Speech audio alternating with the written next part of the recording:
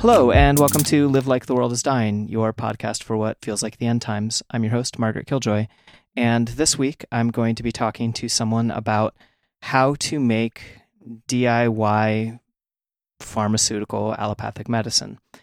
And this podcast, Live Like the World is Dying, is a proud member of the Channel Zero network of anarchist podcasts, and here's a jingle from another podcast on the network. I'm going to put a thing here. Rebel Steps is a podcast about taking action. Season 1 offered insights into how individuals can join movements. Season 2 focuses on the ways people can work together to build these movements. Organizing in groups presents many challenges. How do you care for each other and protect each other in the midst of political struggle? How do you lift up the voices of everyone in your group? How do you work through the inevitable disagreements? All of these questions have complicated answers. As I explore these questions, you'll hear voices and stories from my community in New York City, spotlighting a range of organizers from the Metropolitan Anarchist Coordinating Council, Outlive Them, PopGem, Democratic Socialists of America Libertarian Socialist Caucus, and more. Just like the first season, I return to Paulo Freire's quote, "What can we do today so that we can do tomorrow what we cannot do today?" But this time with the realization that building our capacity will necessarily happen alongside others. Find Rebel Steps on Spotify, iTunes, or wherever you get your podcasts, and check us out on Twitter or Patreon. So instead of a content warning, I want to give a bit of a disclaimer. The things that are talked about in this episode in particular, but also in many of the episodes, are both illegal and potentially dangerous. And you should think about that before you do these things. You should not run out and do things that are illegal necessarily. Whenever laws are bullshit, but they also have an impact, and you need to think about what you're trying to accomplish and whether or not you can accomplish that if the law interferes with your ability to continue to pursue your dreams and passions when you're not arrested. Sometimes you're going to reach a different conclusion than other times when it comes to that particular calculation. So don't break the law just for the heck of it, unless you want to break the law just for the heck of it. Who am I to tell you what to do? But then also, a lot of this information is dangerous. A lot of this information is just kind of enough information to give you an idea of what's possible. And I intend that as an idea of what's possible so that you do more research and you figure out what actions you want to take and what those consequences and what consequences those actions might have. So don't run out because this podcast said you can technically do this thing where you synthesize this drug and then take it. That doesn't mean that you should do that. That means that if that's something you think that you might need to do, you should go through the work to figure out what means by which you want to do that. And yet at the same time, I do believe that spreading this kind of information is important. I think that dangerous information is important. I think that we need to develop our own sense of agency and our own sense of control over our lives. And I believe that information that we could behave badly with is an important part of that. And also, I mean, most of this information is designed for being used for good. And that's even cooler. What is good and evil? I don't know. I'm not going to pontificate on that to this overly long disclaimer. Welcome to the podcast. Okay. So would you like to introduce yourself with your name, your pronouns, and then maybe political or organizational affiliations that you feel like are relevant to what we're going to be talking about today? Sure. I'm Michael Laufer. I go by whatever pronouns the speaker feels comfortable with. Mm-hmm. And I am the chief spokesperson for the Fourth Use Vinegar Collective that works to bring medicines and medical technologies to people who need them but don't have them. And never mind how. We're an anarchist collective. And I guess that's a good start. Okay. So one of the questions that I get asked the most when I talk about prepping, which I do as part of this show, and one of the main questions I get asked has to do with basically with disability and with how society as exists is one of the things that allows a lot of people to continue to live, specifically their access to Well, among other things, certain medicines. And I get asked that enough that I was like, okay, I really need to look into this. I've always kind of held this sort of pithy thing that basically anything that society does, we can do because we are society. Right. But I thought it would be good to kind of go more directly to the source and talk to someone who has been doing this kind of work. I was wondering if you could kind of introduce yourself, introduce what the Four Thieves Vinegar Collective is and the kind of work you've been doing. So the sort of flagship project is the Apothecary Microlab. It's an open source automated chemical reactor that seeks to sort of help people through the parts of synthetic chemistry that can be a little intimidating so that people can do things on their own. The idea being that you can manufacture the active pharmaceutical ingredient in whatever it is that you need, and then you can compound your own medicine from there. We do a lot of other stuff surrounding access to medicines and medical technologies that are sort of adjunct to that. But that's the main one, and that's the one that I think gets a lot of people excited, and I think is sort of close to what you're talking about specifically in terms of the sort of intimidation factor that you often get when you're thinking about something so infrastructural as the pharmaceutical industry, and somebody has some specialized medication, and there's this question of like, well, okay, if I can't buy it, however would I get it? Yeah, it definitely feels like a magic pill to me, like a magic, I see myself as a reasonably competent jack of all trades, and I'm, podcasting from within a cabin in the woods I built with solar power that I generate. I didn't build the solar panels themselves, but I see myself as relatively competent. But you talk about, here's how you make the building blocks of organic chemistry. And it's not that my brain fogs over, but it's that my brain tells myself from decades of experience that, I've never been told that that's something that I could do. So it's hard for me to imagine that I could possibly do it.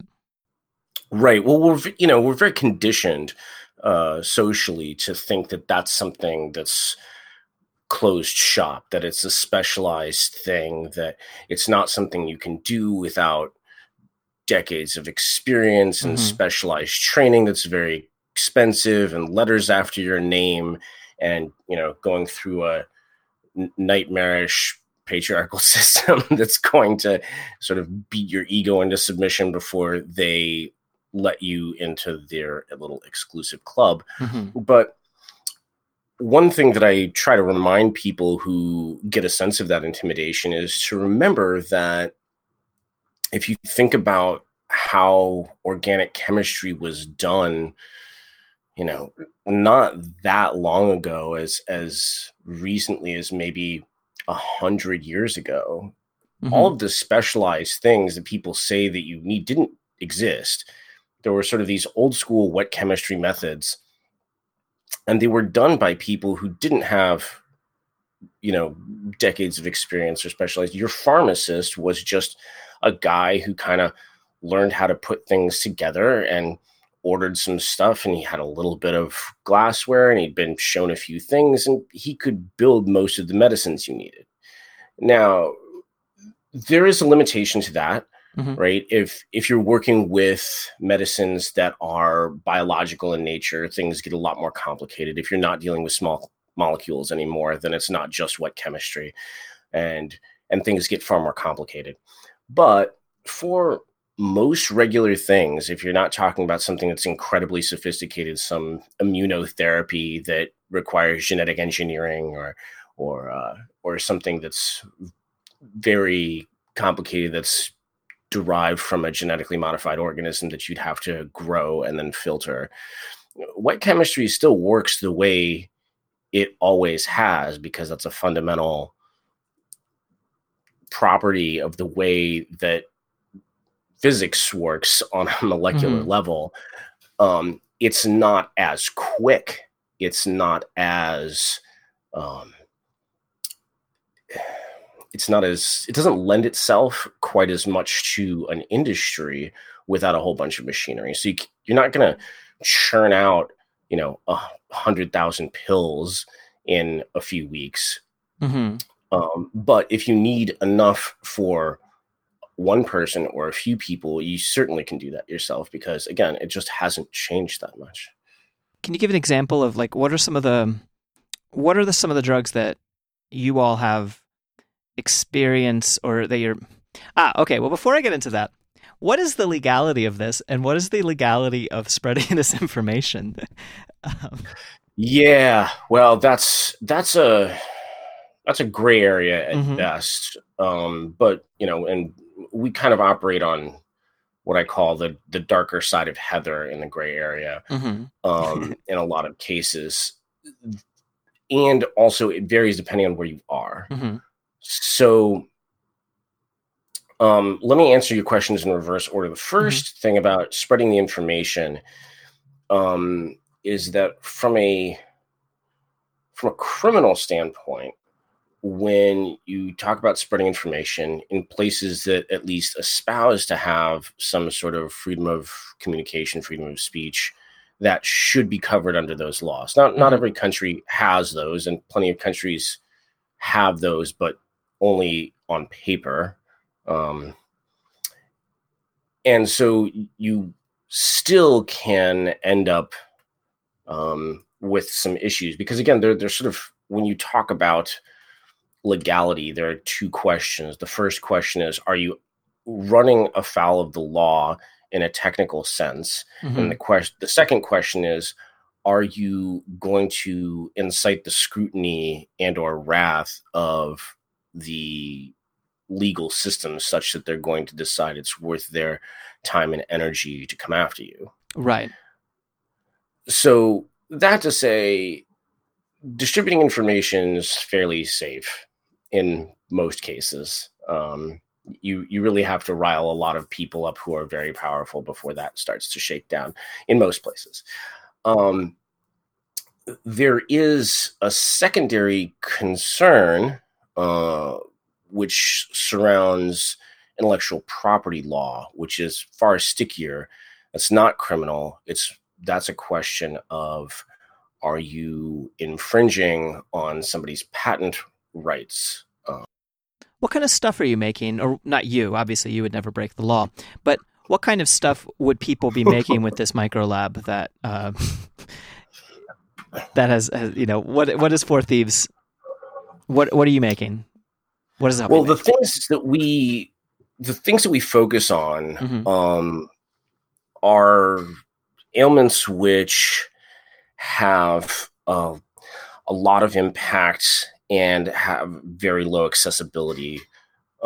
So the main things that we started looking at when we began were things related to HIV, hepatitis C, drug overdose, and abortion, because these are things that are more or less solved problems in the pharmaceutical field, but are still very hard to access for the people in the greatest amount of need.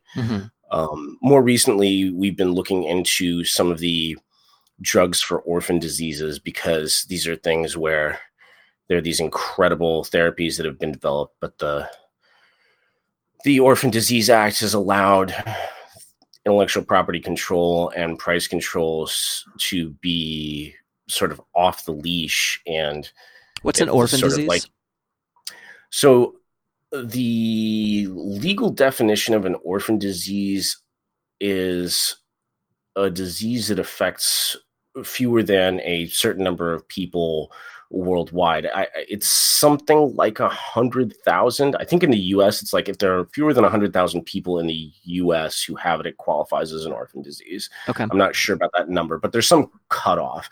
And so if you look at something that's fairly rare, the problem from a capitalist point of view is that nobody's going to want to do research on this, because you're not going to be able to gouge a lot of people for their hard-earned cash.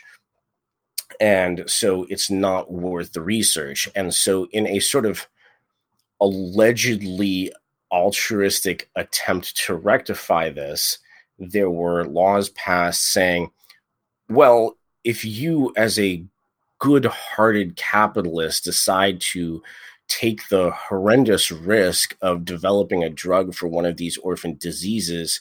We're going to allow you to hold onto the patent for much, much longer than you normally would be able to, and you will have no price restrictions on how much you can charge for this. That's the marketplace solution to orphan diseases, is you can gouge as much as you want. Right. Okay. And so that tracks. And the tragedy of this is that you get and of course this is then compounded by the fact that the research ultimately is done usually by academics with federal money, mm-hmm. and then it's purchased by the private sector, who can then just go off and running with it. Mm-hmm. And so all of the logic just falls through. And at the end of the day, what you end up with is somebody who has some very rare disease where they can go in sort of a miracle from being bedridden to being relatively functional with just, this regular medication, mm-hmm. but it's going to cost them $350,000 per year if they'd like to do that. And mm-hmm.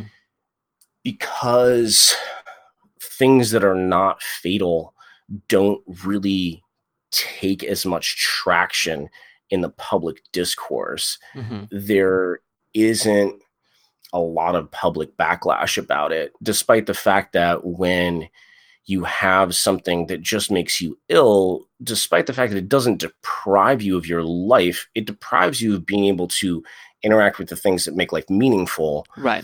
And it's just as tragic. So we try to look at those as well. Those are, of course, typically much more sophisticated medications, and they require, mm-hmm. They're a little bit more difficult to reverse engineer, but they're out there. So those are the sorts of things that we look at, because again, there's no reason for us to go after things that are easy to access. The whole idea is that there's this sort of access gap, mm-hmm. and it's like, okay, if there are people who desperately need things but can't get them, how do we fix that? And so that's sort of the target. Okay, so what are some of the success stories? Like I have heard the main one I heard about when I think you all were in the media a lot about 2 years ago, or at least the media that I read, I think was maybe a DIY EpiPen, for example, that people could make themselves. Right. Is that a thing? Is that real? Like if I took the time to learn this, I could make my own EpiPen? Yeah, you could do that. I mean, you could probably do it while we're on the phone. Or if you were in a city and you could walk down to mm-hmm. your local drugstore, you could do it. It's a very, very, very simple process. Mm-hmm. And it was one of the things that sort of widened our scope. So a ways back, there was this huge outcry because Mylan decided to crank up the price on the EpiPen. Mm-hmm. And it was this big deal because, Heather Bresch was lying to Congress on live TV and everybody was watching. And we got a lot of people who were sort of hitting us up through the website saying, hey, why aren't you doing something about the EpiPen? Mm-hmm. And we kept writing back being like, I mean, that's kind of not what we're doing, but thanks for reaching out. And like people just kept writing in like, yeah, why aren't you doing something about that? Why don't you? And so finally I went on our encrypted web board that we used to communicate at the time. And I was like, hey, everybody, what do you think? Should we do something about this? And everybody said, yes. And I was like, okay, cool. Let's put everything on hold and let's try mm-hmm. to figure out how to unfuck this problem. Mm-hmm. And it took us a few weeks to sort of sort it out. At first we were looking at like, okay, how do you manufacture epinephrine? And then it was like, that's not the problem. You can get epinephrine for $1 a mm-hmm. vial. Like, and it's like, okay, so what's the deal? It's like, well, there's this auto injector that's under patent. And for some reason, they just, barrier access, just saying, okay, we're the mm-hmm. only ones who have this approved, so let's crank up the price.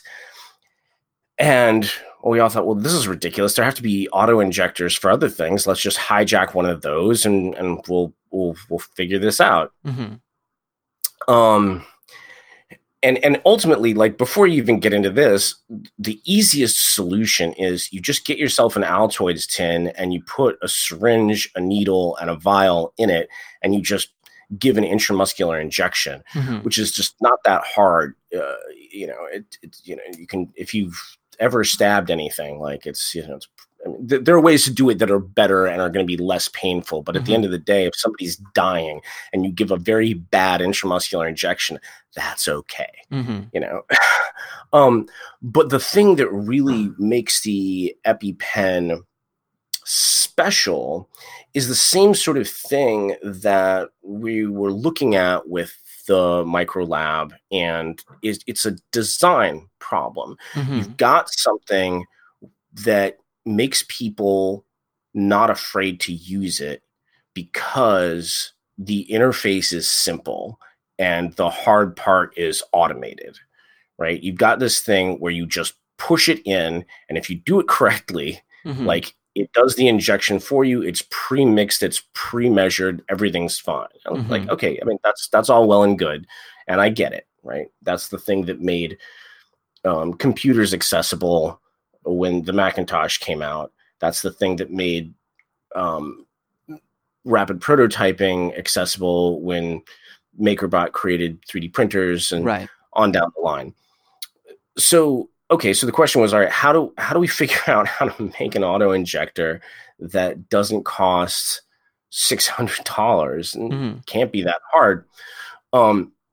Surprisingly, there aren't a lot of other things with auto injectors. There's basically an auto injector for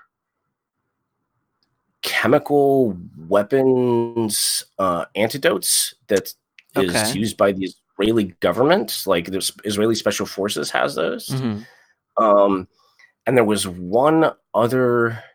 There's a glucogen pen that's designed for diabetics if they start to go into insulin shock, but it doesn't work with a syringe. There's sort of like a baggie that it squeezes, so we weren't going to be able to use that either.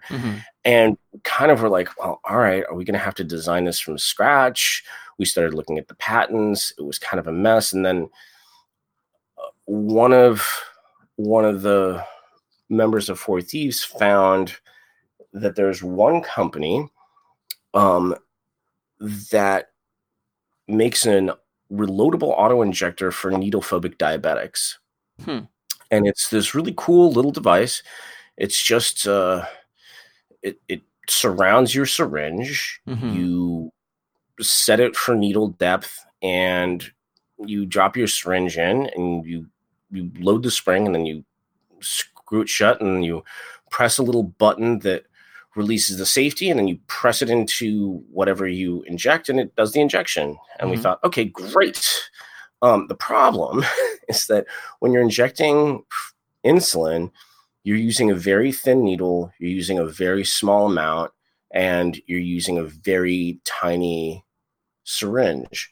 So it only fits very, very tiny syringes. Now, at first blush, this seems like it's not a problem, because when you're giving an epinephrine injection, you're giving 0.3 of a milliliter of fluid. So you don't need a big syringe. So cool, no big deal. The problem is that, unlike diabetic injection with insulin, where you're doing a subcutaneous injection into your fat layer, you're doing an intramuscular injection. So it's deeper, right? It's deeper. You need a larger gauge needle, and you need some way to marry the large gauge needle with the small syringe, which typically doesn't happen. Wait, what's the difference between a syringe and a needle in this case?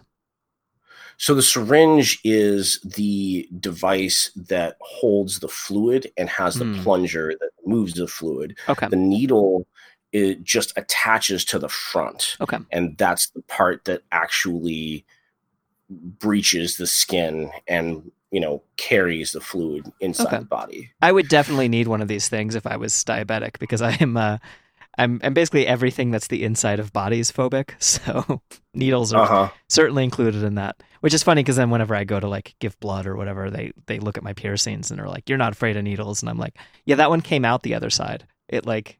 Yeah. it didn't stop and like either add or subtract from my body, you know? Right. There's it's interesting the way that gets simplified in the minds of most healthcare workers of being like, oh, you do strange things, you're fine. Like, that was done in a very different context by a very different type of person. Yeah, totally. Okay, so you were saying you had to marry the larger needle to the smaller syringe in a way that hadn't been really done before or done much or something. Right. Or like we didn't know how. And so the interesting thing is that there's two types of couplings that you tend to see on the ends of syringes. One's called Luer lock, are two little wings on the needle, and it screws in to the fitting on the syringe. That's for the bigger ones. And then you see Luer slip, which is there's just sort of a tapered cone on the tip of the syringe, and you just sort of press fit it in. And that's the one that you see on the smaller one. So you've got this Luer lock connector on so it's a plumbing problem. Right. It's like how do you make these right? How do you make these play nice with each other? And everything else we'd solved, right? We figured out everything else, but it's just like, how do you get this damn big needle on this tiny syringe so that everything can work? And you have the Luer lock on the big needle, and you've got the Luer slip on the tiny syringe. And as it turns out, Luer lock has a second part in it that allows it to fit onto Luer slip, but this doesn't seem to be very evident in the literature. And we just stumbled upon it by luck. And one of us just said, oh, just shove it on. It works. And then we looked at it and we're like, oh, cool, problem solved. And so you can go and buy the AutoJect 2 for $30 online, and then you can go to any pharmacy and get a 1 milliliter syringe and a big gauge needle. I don't remember what it was we ended up settling on, but something for intramuscular. And you just stick these together, you drop it in and you're done, and it's done. And yeah, I've heard some good stories of people who've used it to good effect and people who've seen it used by third parties to good effect. So, so hopefully that saved some lives, and I sleep a little better knowing that we took the time to do that. Yeah. So, and the information on how to do that is on your all's website, or where would people find that? Yeah, so on the website there's a section about the EpiPen or the EpiPencil as we call it, that will walk you through the legally distinct from EpiPen. Well, I don't think it's legally distinct. I think it's just kind of a finger in the eye of saying, hey, nice try. What you created is not a big deal, and it doesn't warrant a $600 price tag. And the other thing is that I don't know if it did, but some people suggest that when we created that, it did push the discourse some, and put a little more pressure, saying, "Look, this should not be $600 if you can make it for $30." The weird thing is that after that, the story got even more bizarre. We saw Heather Bresch getting up in front of Congress and lying through her teeth. And then shortly after that, a whole batch of EpiPens started to fail. Wait, who is this person who was talking in front of Congress online? Oh, Heather Bresch. She was the CEO of Mylan Pharmaceuticals, who manufacture the EpiPen and set the price as well. And because of this public eye crowd, there was a congressional hearing, and they dragged her up there, and she was happy to sit there and explain why it's $600 and why that's perfectly reasonable. Right. Yeah. But so 10 started failing. There was this, and this is part of what's so bizarre about it, is that the EpiPens, they're single use. Mm-hmm. So you've got no way to know whether you've got a faulty one until you use it. Right. That's part of why they're sold in pairs, is that like, okay, if one doesn't work, you should have the other one and use it, which of course, yeah, right. If you've got, hundreds of dollars and it's not a problem and you can just buy them, like, and they, and they also, they go bad after 18 months and you have to re-up. Mm-hmm. So is that because the epinephrine goes bad? Yeah. So this is the other thing is like, right. In addition to being testable, ours is also reloadable. Like you reload it just by putting fresh epinephrine in it. If you have raw epinephrine and you load it the way we do, you have to reload it every 90 days or so. Mm-hmm. The EpiPens last for months because they have a preservative and a preservative for the preservative. So they've got a slightly longer shelf life, but still it's finite. Mm-hmm. And so you have to deal with that. Okay. And I've just heard these absolutely just heartbreaking stories about the EpiPens failing. There was some guy who was on a transatlantic flight and they're somewhere over the ocean, so there's nowhere to ditch land. Somehow the garbage Aramark food was contaminated with something that his little daughter was allergic to. Mm-hmm. Her throat started to close up. He pulls out his trusty EpiPen. It fails. He pulls out the second one, and it also fails. And he just had to sit there and watch her die. Oh, my God. Yeah. Which is just kind of mind-bending to think about. And, like, because, again, like a closed source thing that's sealed. Yeah. Like, you can't do anything. I mean, theoretically, if you were really diesel about it, maybe you could, like, smash the thing with something hard and try and get it out, but like, I imagine he probably tried that and couldn't. It was just like so tragic. And so that's part of the thing that I think is so great about the EpiPencil is like you can test it as many times as you want, make sure it works, and you can, if it doesn't, if something goes wrong, you just unscrew the damn thing and you've got a syringe there. It's like you're not going to have something that you're sitting there with a tool where you're like, the medicine's in here, but I can't get it out. Yeah. Well, it's interesting because you get the, one of the things I've been running across, I've been doing a lot of gear research about all kinds of shit as part of this podcast and some of the other work I'm doing. Mm-hmm. And, I'm finding things out like that $20 bicycle helmets function exactly as well in tests as $180 bicycle helmets, right? And and that's not because it's actually because there's testing standards and the $20 ones meet the testing standards as well as they can, and then the $180 ones do too because they're all just trying to make money. Right. But so that's not like inherently like cheaper is better, right? But at that point, yes, because you can get 6 people into bicycle helmets, or 8, whatever. I can't do math. For the same price, and 9 people. Okay, yeah, 9 people. And that's a thing that I've been running across over and over again is that there's this this bias towards expensive in gear in general.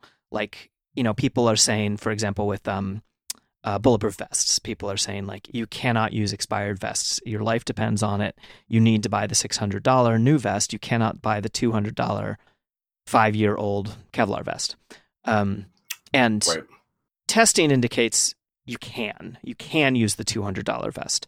And while in a perfect world, I would prefer to trust the thing that is like the newest and shiniest and best, I would rather that 2 of my friends also have vests than like me have the one if the one is basically just as good. And so it's just kind of interesting to think about the EpiPencil as like, in this case, more functional than the EpiPen because of the fact that it's not a black box. Right. And it's really funny that you say that because oftentimes when I'm in environments with people who are think of themselves as politically progressive, but are fairly well-to-do and so aren't practically, I would get approached by people who say, "Oh, hi, I know about the EpiPencil. I think it's really great what you did. My niece, daughter, aunt, whatever has, this condition where they go into anaphylaxis and they have to have them. It's really wonderful what you did. Thanks so much. And I say, yeah, thank you. So did you build one? And they go, no, I would never do that. My God, I buy them. And I'm like, yeah, that's for the proletariat. It's been really nice chatting with you. If you'll excuse me, I have another appointment. It's such a strange thing where here are people who understand at every level why it's not just an equal solution, but a better solution, and how it helps on, not just an individual health level, but a sociological level. These are really sophisticated people, but there's this sort of like, oh yes, but oh darling, not for me. Sorry, it's like this, like, yeah, really. It's the charity mindset. So, right, and there's this that's mythology to which you refer of sort of, something that gets made in a factory far, far away by like magical robots, and everything will be flawless because it's got nice packaging and I don't have to think about it. The thing that really drives that is the outsourcing of responsibility. Yeah. When you purchase something, when you purchase a service, when you have maintenance done, then what's the responsibility for something functioning or not lies on somebody else. And it's not so much that people are less afraid that it will fail, so much that they realize they can blame somebody else in the event of a failure. And you see this all over the place. I mean, so you're in the United States, right? Yeah. So you undoubtedly know plenty of people with automobiles. And if you think for a minute about the most basic level of maintenance, changing the oil on a car. And changing the oil on a car is something that is necessary to do regularly, keep the car in good health. And it's a very simple process. You unscrew one bolt and you drain out a liquid, and then you screw the bolt back in and you refill it. I mean, and that's the end. And yet, don't change out the filter. If you think about, yeah, right. I mean, if you want to take the extra step, you can unscrew the filter and screw a fresh one. And yeah sure. So like even that, though, if you think about that extra step of complexity, I mean, if you're really into it, you put in a fresh gasket, like cool. But thinking about how simple that is even on the most complicated level. And then if you sort of run through the people and you think about how many people who actually go to that trouble rather than going and having it done, the percentage tends to be, and you might have a way cooler friends who change their own oil, but like when you think about people just that maybe not your friends, but just people most people will have it done. And again, it's like, well, why would you have something done that you could do yourself just as easily for cheaper? And the answer again is this sort of inbuilt fear of like, well, what if I did it wrong? And it's like, well, what if you did it wrong? Have you thought about that? Right. Like, the people that you're hiring are also going to have a chance of doing it wrong. And right. And like, okay. And how wrong could it go? And when you get down to brass tacks, again, it's this thing of like, well, if something went wrong, I just take it back. And that's sort of this attitude. And it's the same thing that people do with their health, where it's like the idea is, oh, my body isn't working the way it should. I go to some expert, the doctor, and I say, fix it. And they then tell you what to do. And if it doesn't work, it's their fault. And this is the thing that really drives this of like, if you sort of turn, there's this subconscious idea of if you turn a blind eye to something, you weren't involved. And so if something's wrong, you don't have any culpability in the matter. Right.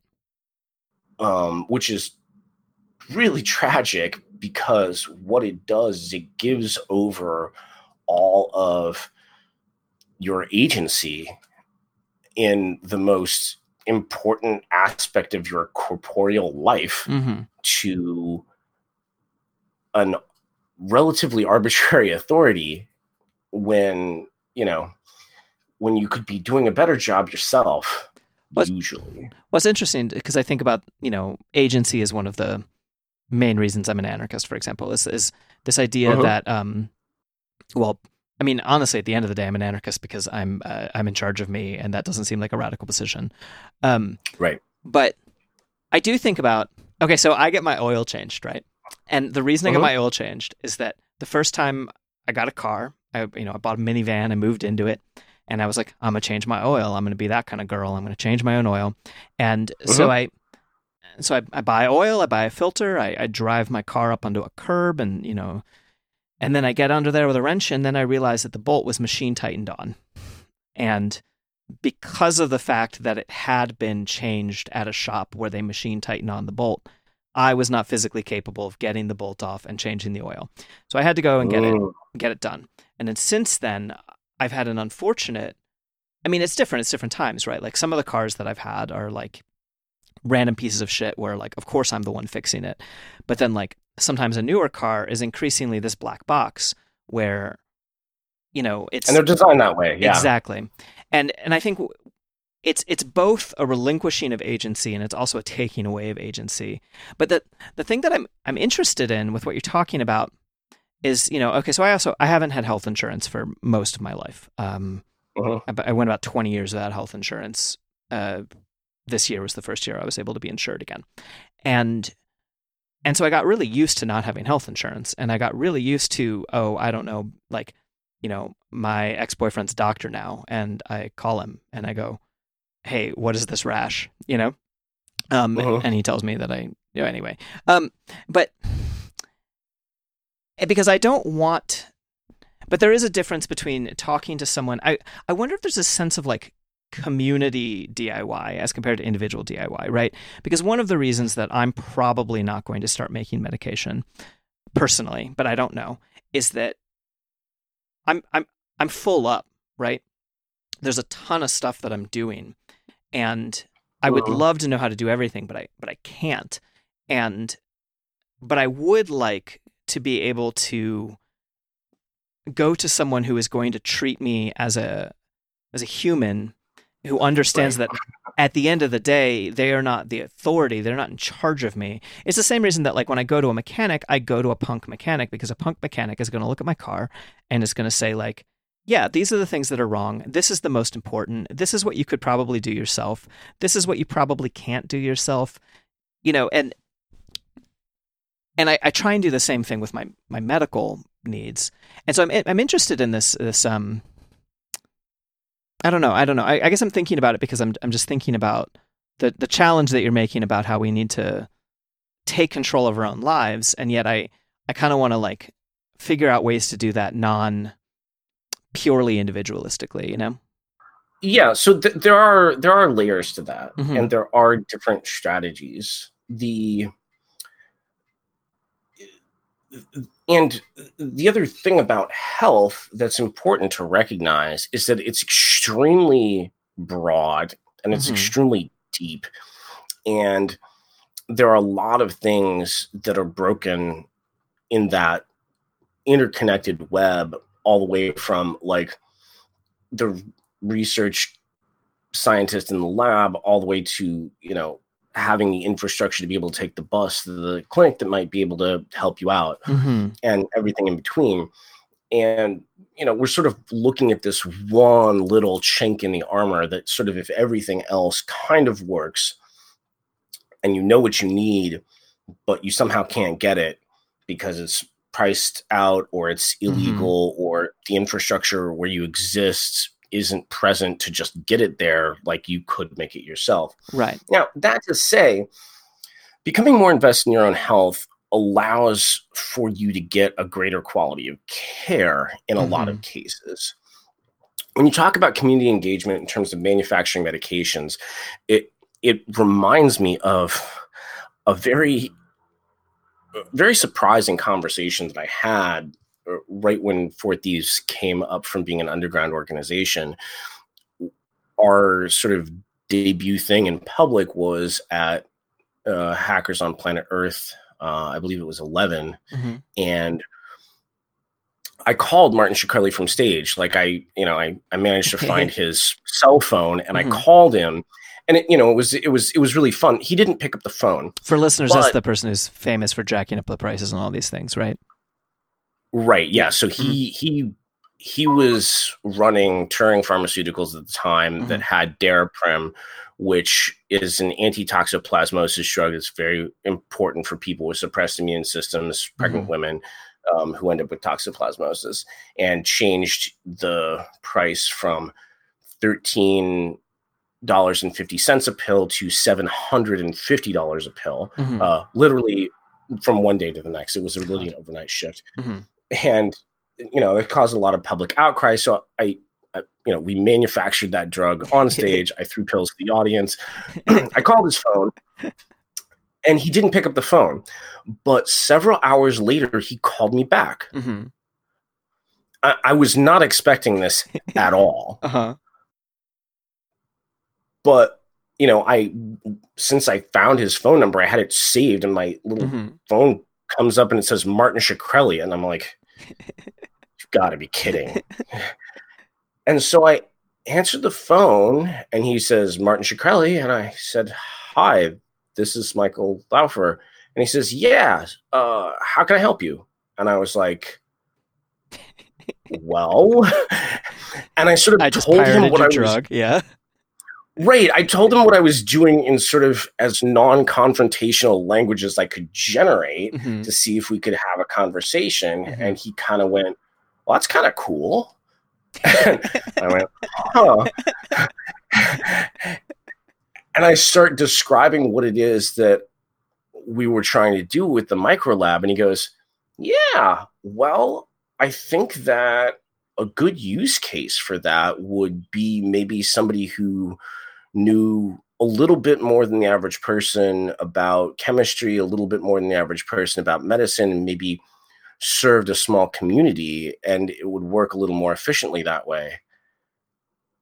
And, my mind is just blown. And immediately, I mean, he, like, for everything he's not dumb. And the fact that he had this really sophisticated thought about this just on first blush was kind of cool. And I thought, yeah, it would be nice that you might have the local apothecary on your block, right? And somebody would be able to make you whatever you needed from time to time when you couldn't get it. Yeah. And so I think that ultimately could be something, the same way that currently, not everybody has their own 3D printer, but everybody knows somebody with a 3D printer, and there are local maker spaces with a 3D printer, and you can go to somebody and say, hey, look, I don't really know about 3D printing, but would this be a part that you could make? And somebody can sort of look at it and be like, yeah, probably. Yeah. Here, leave it here and come back tomorrow, and I'll see if I can make it for you. I think that's definitely plausible. And I mean, that certainly is, again, better than what we've got now, where you have the choice of either the pharmacy gives it to you because they decide you're allowed to have it and you pay them their blood money, or they don't. Yeah. So if someone's trying to set up a micro lab, what's involved? Like financially, like what kind of, how step by step is it available to people with the work that you all have done? Yeah, so we're close to releasing a new version that is much more accessible and much more user-friendly. The new version, some details of which you can see in the talk that we gave at the most recent DEF CON, there's no soldering required. Everything is snapped together in screw terminals. Mm-hmm. So immediately the barrier to access becomes a lot lower because it's not sort of this like, oh, you're already a hobbyist who likes to fix broken things, Right. but more like, can you assemble some parts after ordering them? Mm-hmm. The central system is a Raspberry Pi and an Arduino, and then there are these shields that snap onto the headers, and it's connected with cables and screw terminals. And if you want to 3D print a case that'll hold it all very nicely, you can. Mm-hmm. The simple version, you can sort of snap everything together. Again, during the talk, the DEF CON talk, in the background, it's running at like 2.5 times speed, but Mm-hmm. you see a guy over a course of about 20 minutes actually just assemble the entire micro lab, and you can see what goes into it. And it's just not that complicated. There are a handful of things, because ultimately, right, the idea is that in most wet chemistry, most of what you're doing is you add an ingredient, you bring it to a particular temperature, and you stir it for a certain amount of time. Mm-hmm. And if you're doing that, in a lab, right, yeah, that can get very tedious, and then you can forget about it. And there are things that can go amiss if you're not attentive. And so that's an easy thing to automate. And you say, okay, inject this much of this ingredient, bring it to this temperature, and stir it for this long. And here's a little countdown clock. Okay. And that's basically all there is to it. And that's what the microlab is doing, is it's keeping track of what temperature things are at and things like that. Right. And so it has this sort of readout saying, okay, we're bringing it up to this temperature. There's a real-time readout saying, okay, and then it says, all right, now it's going to stir for 6 hours. And there's a little countdown clock showing you that. And it walks you through things. It sort of tells you what step you're on. It tells you how much longer the entire reaction should take. And also sometimes it'll ask you to do sort of, human checks, where it says, look at the solution. Is it cloudy? Yes, no. And if you're like, no, it's clear, and it's like, okay, fine, then nothing has gone wrong, probably. Continue. Hey, it's cloudy, something went amiss, throw it out, start again. So it's something to help you through, because the thing, again, very similarly, nothing's stopping anybody from reading a couple of organic chemistry textbooks, going online, buying glassware, and doing wet chemistry the old-fashioned way. It's just that's scary. Yeah. And if you can put something it's just a little stepping stone that can help people do that with a little more forgiveness, something that allows people to feel like things aren't super delicate, where if it worked, it was just a good stroke of luck. They actually had the machine helping them through it. Yeah. So 2 of the drugs that people bring up, one of them, for example, right now in the US, at least as far as I know, I don't take testosterone. I sort of wish I had less of it. But some of my transmasculine friends take testosterone. Yeah. And there appears to be a shortage of testosterone, at least as it filters down to people who are getting their testosterone for free or from reduced cost, poor people, trans healthcare. And I'm aware of people in the abstract. I'm in the abstract aware that there are people who are like synthesizing estrogen and testosterone. Do you have randomly more information about that, or how possible that is? Yeah. So hormones are a little trickier than regular small molecule chemistry. Okay. Those are typically not things that you synthesize, but those are things that you typically extract. And there are ways to do that, and there are ways that are more punk rock to do that. So, for instance, Mary Magic is pretty famous for her estrogen extraction, where it's like everybody circles up and pisses into a bucket, and then she takes a vodka bottle and breaks the bottom off and takes a bunch of cigarette filters and stuffs them in, and then pours methanol in and extracts what is at least ostensibly estrogen. Now, listeners, don't do this until you do more research. I mean, or the do thing it, is that that's, I mean, right. The thing is that's a proof of concept thing, Mm-hmm. right? You are going to get a non-zero amount of estrogen out of that. Mm-hmm. How many other things also migrate through that? Mm-hmm. It's going to be difficult to separate those. How pure is it? How much of it are you getting? And so if you're going to use it to self-administer, that's going to be tricky. But it's a really important thing to sort of see that, like, this shouldn't be a big deal, Mm-hmm. right? And if you wanted to go about this in a more calculated manner, it wouldn't Mm-hmm. take a whole lot more, even though it would be slightly less punk rock. Mm-hmm. So there's also horrific estrogen shortages. I happen to be familiar with this one in particular Mm-hmm. because the chemistry team figured out a way to make RU486, one of the abortion drugs, Mm-hmm. out of estradiol. And I was super excited, but it turns out you can't get estradiol. And the reason for this, as best we can tell, like, people just, companies stopped manufacturing it. Mm-hmm. They stopped manufacturing it because it was no longer being used by postmenopausal women for hormone replacement therapy. It was only being used for trans people. And because the US hates trans people, they were just like, well, we're not making it anymore. Whoa. Okay. I wish that surprised really me. Weird. Yeah. You and me both. It was really depressing to figure that out and see.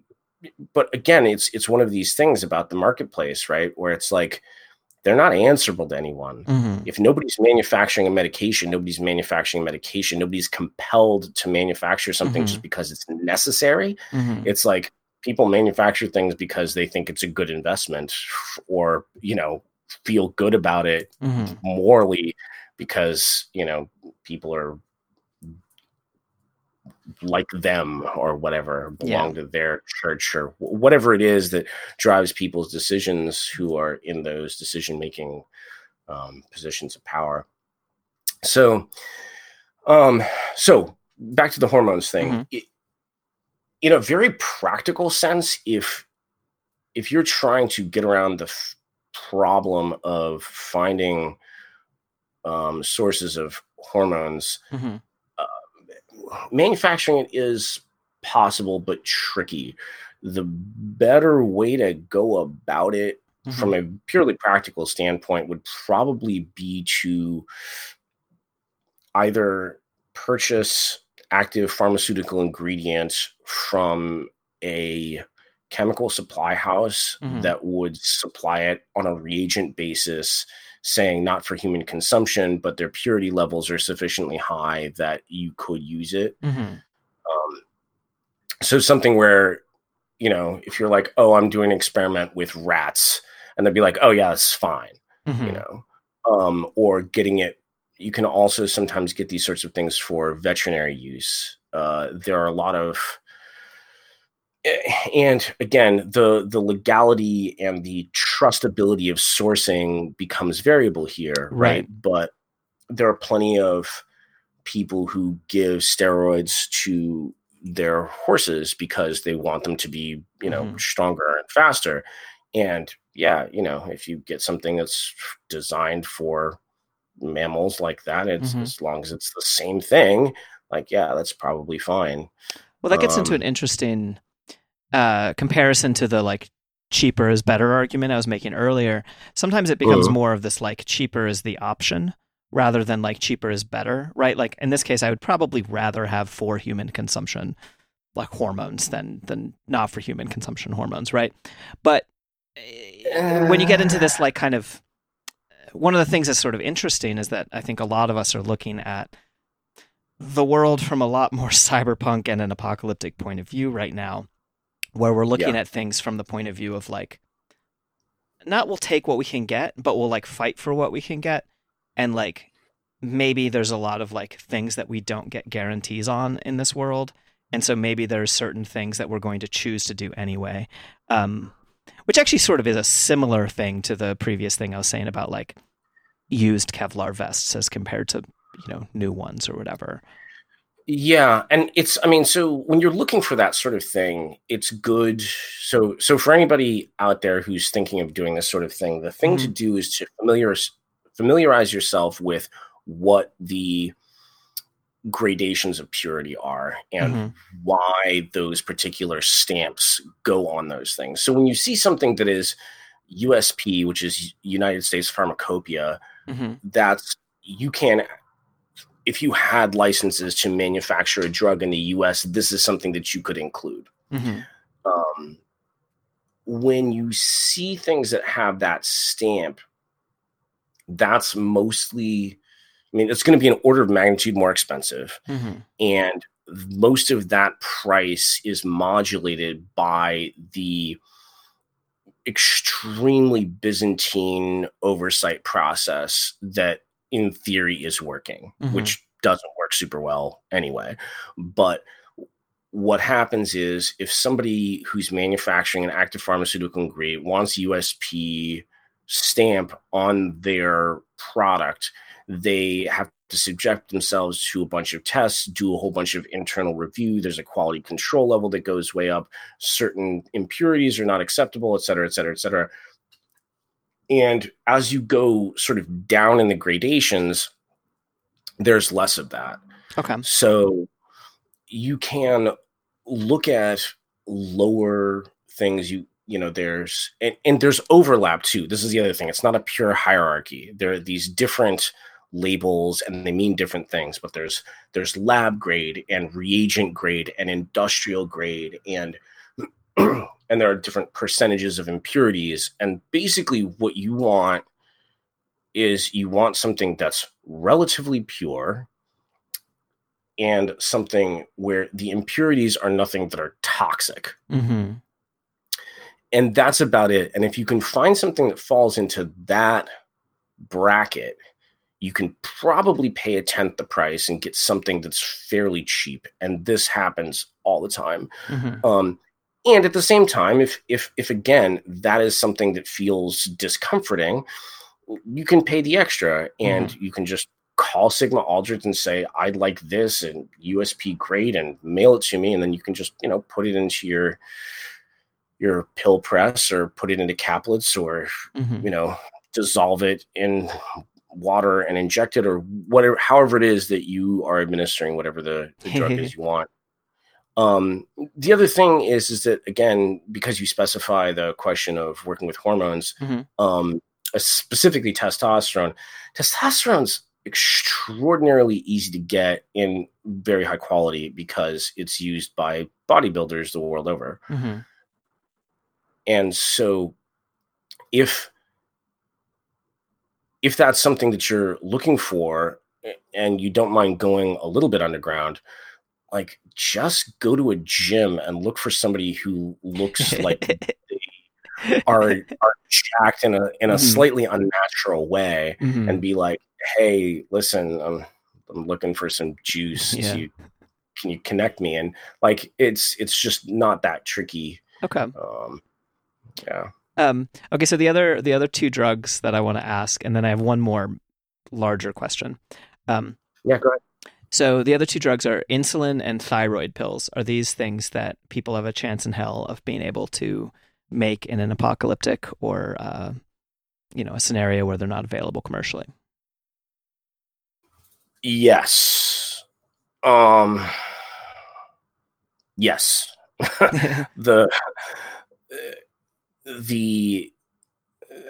There are trade-offs, however, in terms of how difficult that is, and again, how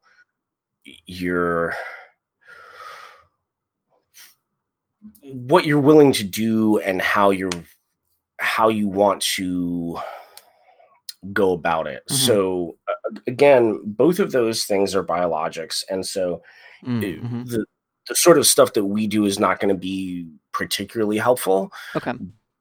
But Yes. So I would encourage everybody who's interested in insulin to go look up the Open Insulin Project. These are some very, very, very sophisticated cats who are doing really, really, really good work. And they've gotten to the point where they have actually created a genetically modified microorganism that churns out insulin. Okay. Cool. And you can... their current technical problem, as I remember it when I last spoke with them, is that they're just trying to get the filtering to work, so that you don't have a bunch of dead bacteria along with your insulin.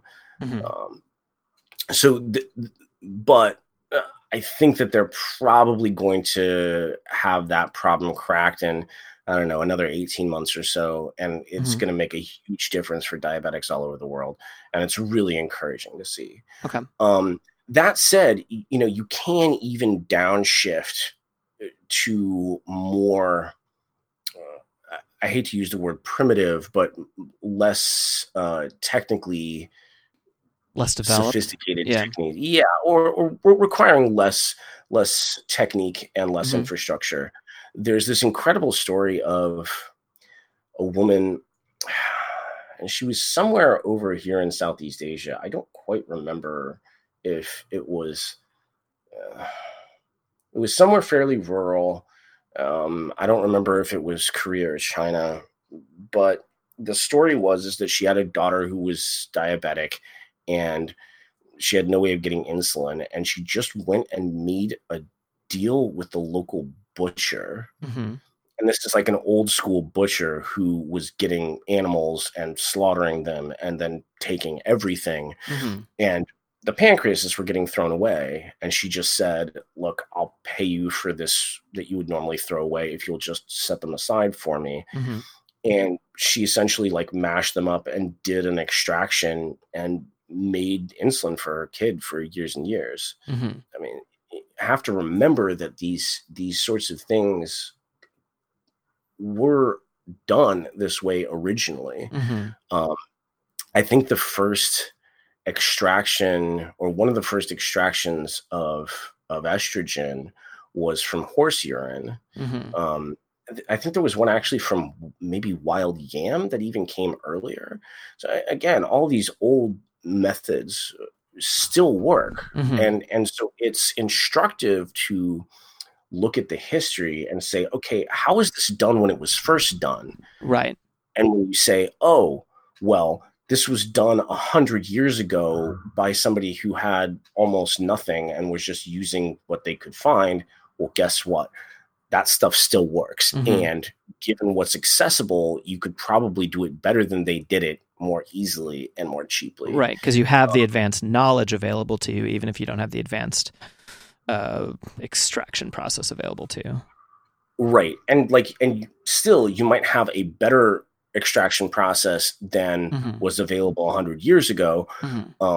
But is maybe not the latest and greatest, but like if you just need to get it done, right? It's the biohacking credo is close enough, right? And so in terms of extracting insulin, yeah, there are ways to do that, and there are sources for it, and it depends on how touchy things are, because that's the other thing is usually people are very careful in terms of monitoring how much they're taking at what point, and like what their insulin levels are, what their blood glucose levels are. And that's another thing where it's like, well, really cool if you have a continuous blood glucose monitor, and then you can check that sort of thing, and you have the luxury of being able to know where it's going to land, rather than sort of doing this back of the envelope calculation, measuring your insulin and then crossing your fingers, hoping that you don't end up in shock or coma. Right. So I guess that gets into the this. I mean, a lot of what we talk about here is not like on this podcast is not like the way that things ideally work, but sometimes the way that they have to work. When we're in moments of crisis. Right. Of course. Yeah, you're running in this sort of realm where sure, ideally, the infrastructure would serve you. Mm-hmm. And if you are diabetic, you have all the insulin you needed provided to you for free because you need it. Mm-hmm. And there wouldn't have to have a conversation with a doctor more than like one time to be like, oh, right, you're diabetic. Yeah. So you should have insulin. Nice to meet you. And like my own personal views on the non-essentiality of infrastructure aside, mm-hmm. it's important to recognize the fact that most people operate within a lot of different mechanisms of infrastructure Mm-hmm. and are more comfortable within those mechanisms of infrastructure. And like, so great, ideally the infrastructure would just work, and Four Thieves wouldn't have to exist. Right. And everybody would just get all the goddamn medications they needed and it would be fine. But there's these gaps, which are totally needless, and yet we're stuck with them. And so we need to find these workarounds, whatever they are. And again, there's sort of this spectrum, right? You can get the medications pre-manufactured from somebody who doesn't check to see that you have the licenses to buy them. Mm-hmm. You can get the ingredients and then you can just compound the pills yourself. You could get some reagents and do some chemistry and manufacture it, or you can go out and try and find natural sources to extract from and hopefully mitigate whatever it is that you're trying to modulate. So what can you all, like, okay, so if I keep asking you about biologics by accident, and I assume thyroid is also a biologic. Yeah, it is. But again, that same sort of thing where it's like so T3 and T4, I think, are the main things that people who have hypothyroidism are usually given. Mm-hmm. And those are, I think, even today, those are still manufactured by taking, I think it's bovine or porcine thyroid and just grinding it up and running an extraction. Okay. So, and, in theory, again, if you have a friendly neighborhood butcher mm-hmm. who sells offal cheap, you could be like, hey, listen, I'm looking for thymus, and mm-hmm. I make sweetbreads every week, and I'd like some help. Yeah. So okay. So what kind of wet chemistry is it's clear that I am not a science major. So wet chemistry is like a fairly different thing, and you're building fairly different things. This is more like in the terms of like, is this how I would be building my own like antidepressant medication? Is this how I would be building, like, what are the kinds of things that people do? Obviously, no one would ever break the law with anything that you build, but if someone were to make their own medicine with this thing that you do so that people can make their own medicine, what kind of things are people making? So in theory, things that are generally small molecules mm-hmm. are accessible. Now, there are different levels of complexity. Sometimes mm-hmm. things are a little messier, especially when you have isomers and strange stereochemistry problems. But in general, the idea is if you've got something where you look it up and the chemical structure is small enough that you can kind of sketch it on a cocktail napkin, mm-hmm. you can probably get there. The targets, so for instance, the one that we targeted at the very beginning was Daraprim, the active ingredient of which is pyrimethamine. Mm-hmm. And when you look at pyrimethamine, like, what does this drug do? So this is the antitoxoplasmosis drug. Okay, yeah. Mm-hmm. And when you look at that, it's a very small molecule. It's mm-hmm. very simple. It's symmetric. It's what you'd call flat. It's not really flat, but it's something that doesn't have strange geometry or three-dimensional structure where the handedness matters. So that one is fairly easy to crank out. Mm-hmm. We managed to do some computational chemistry and find a simpler pathway to manufacturing it. Mm-hmm.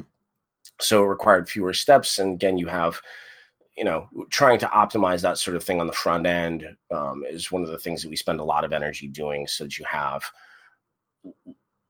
greater margins for error, Mm-hmm. higher yields, higher purity.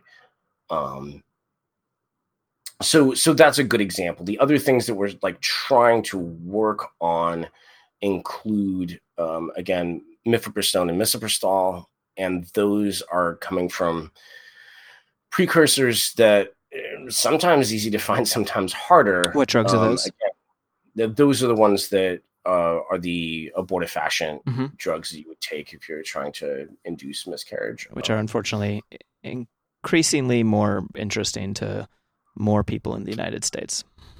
Yeah, it's getting scary and sad really fast. And in a whole handful of other countries where, for bizarre, mostly ideological reasons, barrier to reproductive health are increasingly strong. Yeah. So again, those are things that you can make from other things if those are accessible. Again, the weird thing being, like, if the precursors aren't accessible, then you're kind of out of luck. Okay. So another example of one of those, which is slightly simpler, was naloxone, which reverses opiate overdose. It's this just, as far as miracle drugs go, this one qualifies pretty high. Yeah. Right. It's amazing what it's able to do. And the thing is that it's, when we first started looking at it, accessibility was a really big question, because typically, again, in the United States, you couldn't get it unless you went to a police station or a hospital. And now it's fairly available. Right. Now it's a lot better. Again, it's state by state. So we sort of put that on a back burner because it was becoming more available. And the other thing was that it was really hard to get the precursors, because naloxone has a structure that's so similar to the opiates themselves. The precursors are the same precursors that you would use if you were manufacturing opiates. So they're very, very, very highly controlled. Okay. So that's more of an apocalyptic scenario, or a scenario where you're no longer concerned with the rule of law. Right. I mean, assuming one were concerned with the rule of law to begin with. Strategically, I believe that I believe in the law in the way that I believe that it exists, and it tries to limit me.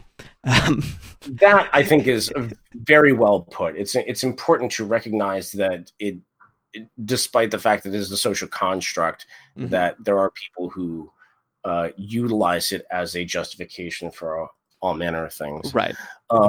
So one of the things that we did do with that, though, is, again, the chemistry team had this stroke of brilliance where they said, well, while it's hard to get precursors to opiates, getting opiates is really easy. Yeah. And they figured out that if you take oxycodone, you can make that into naloxone in 2 steps. There was this transformation you can do where you can make oxycodone into oxymorphone, which was discovered by drug dealers in the 90s, because it's about, I don't know, between 4 and 8 times more powerful, with like an 80-something% yield. So this is a way that you could just make a lot more money with the same amount of product, with a little bit of chemistry, and it was fairly simple. And then from oxymorphone, you can make that into naloxone in 1 step. And it was so hilarious, because it wasn't Hope 11, but it was Hope 12, where we actually debuted that reaction. And after I gave the talk, I was leaving the Hotel Pennsylvania, and the doorman offered to sell me Oxy. Right then, I was like, couldn't you have offered this to me on the way in? This would have been great to do on stage. But the irony was pretty thick, just that, you know, and I remember saying, because you can get Oxy on every street corner. And literally, as I was leaving the hotel, the doorman was trying to sell me Oxy. It was insane. Right. Okay, so Go ahead. I have one question left. Kind of running out of time. And I know a little bit the answer because I Googled this before talking to you, but what is Four Thieves vinegar, and where does that name come from? So there's this wonderful little tidbit of history that comes from the plague times in Europe, where there was some thief that was going through plague-ridden areas and just burgling, robbing people blind. And this was terribly confounding to everybody because nobody in their right mind went into plague-ridden areas because it was basically a death sentence. And yet there was somebody who was going in and doing this fearlessly, and they were doing it over and over and over again. And theories abounded about what might or might not have been happening, and they couldn't figure it out. And eventually they were caught. And it was a group of 4 brothers. And the magistrate in power said, we're going to hang you all, or you can tell us how you've been moving in and out of plague-ridden areas without getting sick. And they said, we'd like option B. Yeah. And as it turned out, their mother was, a wise woman. I imagine, like, if anybody had known and not attributed her with this great healing knowledge, they probably would have burned her as a witch. But she understood that there was a way that you could use antimicrobials to, fight off something that was an infectious agent. And so she made a decoction of a bunch of different herbs in vinegar, and she made her 4 sons scrub their skin with it as well as drink it. And if you think about it, right, a lot of people at first blush say, well, what's the big deal? A couple of things that are antimicrobial. And if you think back to medieval Europe, where sanitation kind of wasn't a thing, like, just giving yourself a little bit of edge that way was enough. Now, if you talk to herbalists, everybody will claim that they have the recipe for Four Thieves vinegar, and everybody's recipe is different, but it's basically the same sort of thing where it's like, okay, clove oil, probably garlic, a number of other sort of, it's fire cider, right? Yeah, wormwood, a number of other things that just more interesting are going to be rough on, small organisms, and so, that's the Four Thieves vinegar. Those are the 4 thieves. And so the reason that we named our organization after them was the idea that just the spreading of this knowledge was enough to save a bunch of people's lives because they were able to make it themselves and take care of themselves. And so we feel a certain spiritual ancestry with that phenomenon of, if people just know how to make their own medicine, they can make their own medicine and keep themselves from dying. Yeah. I think that's great. And the thing that I was thinking about when I was reading about Four Thieves before talking to you is, I'm really interested in how it's folk medicine, right? But you're applying a folk medicine concept to essentially to allopathy, and that's fascinating. I love destroying dichotomies, and destroying a dichotomy between folk medicine and allopathy, and naturopathy and allopathy is brilliant to me. And part of it that seems poetic to me is the circularity of it, because if you pick up a pharmaceutical textbook and you flip to a random entry, you have like a 2/3 to 3/4 chance that when you read what is the mechanism of action of this drug, it typically says the mechanism of action of this drug is not yet understood. And the reason for that is because most of those come from folk remedies. And it was just, oh, well, we know this works. And so we're just going to concentrate it and put it in a pretty pill and sell it. And the idea of taking it back and making it our own again feels really good. All right. Well, I think we're out of time, but I really appreciate all of this. So if anyone is looking to set up a microlab or learn more about this, how do they do that? Well, we do have our website up. It's minimal, but we try to post things when we can. We're going to do a bunch of updates soon, so stay tuned. It's fourthievesvinegar.org, and I'm also available on Twitter if you want to chat with me in particular. We've got accounts that we're trying to set up on other social media platforms for Four Thieves, not me personally. You can also poke around, and a lot of the talks that we've given are available on YouTube, so you can see some of the stuff that we've done over the years. And there also is a web form on our website if you want to write to us directly and get in touch. Always looking to make new friends and help people out, so don't hesitate to give us a howdy. Cool. Well, thank you so much.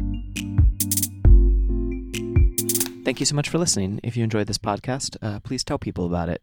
Please let the algorithms that shouldn't run the world make more people aware of this podcast. And you can do that by liking and subscribing and doing all of those various things and telling people about it just by whatever means.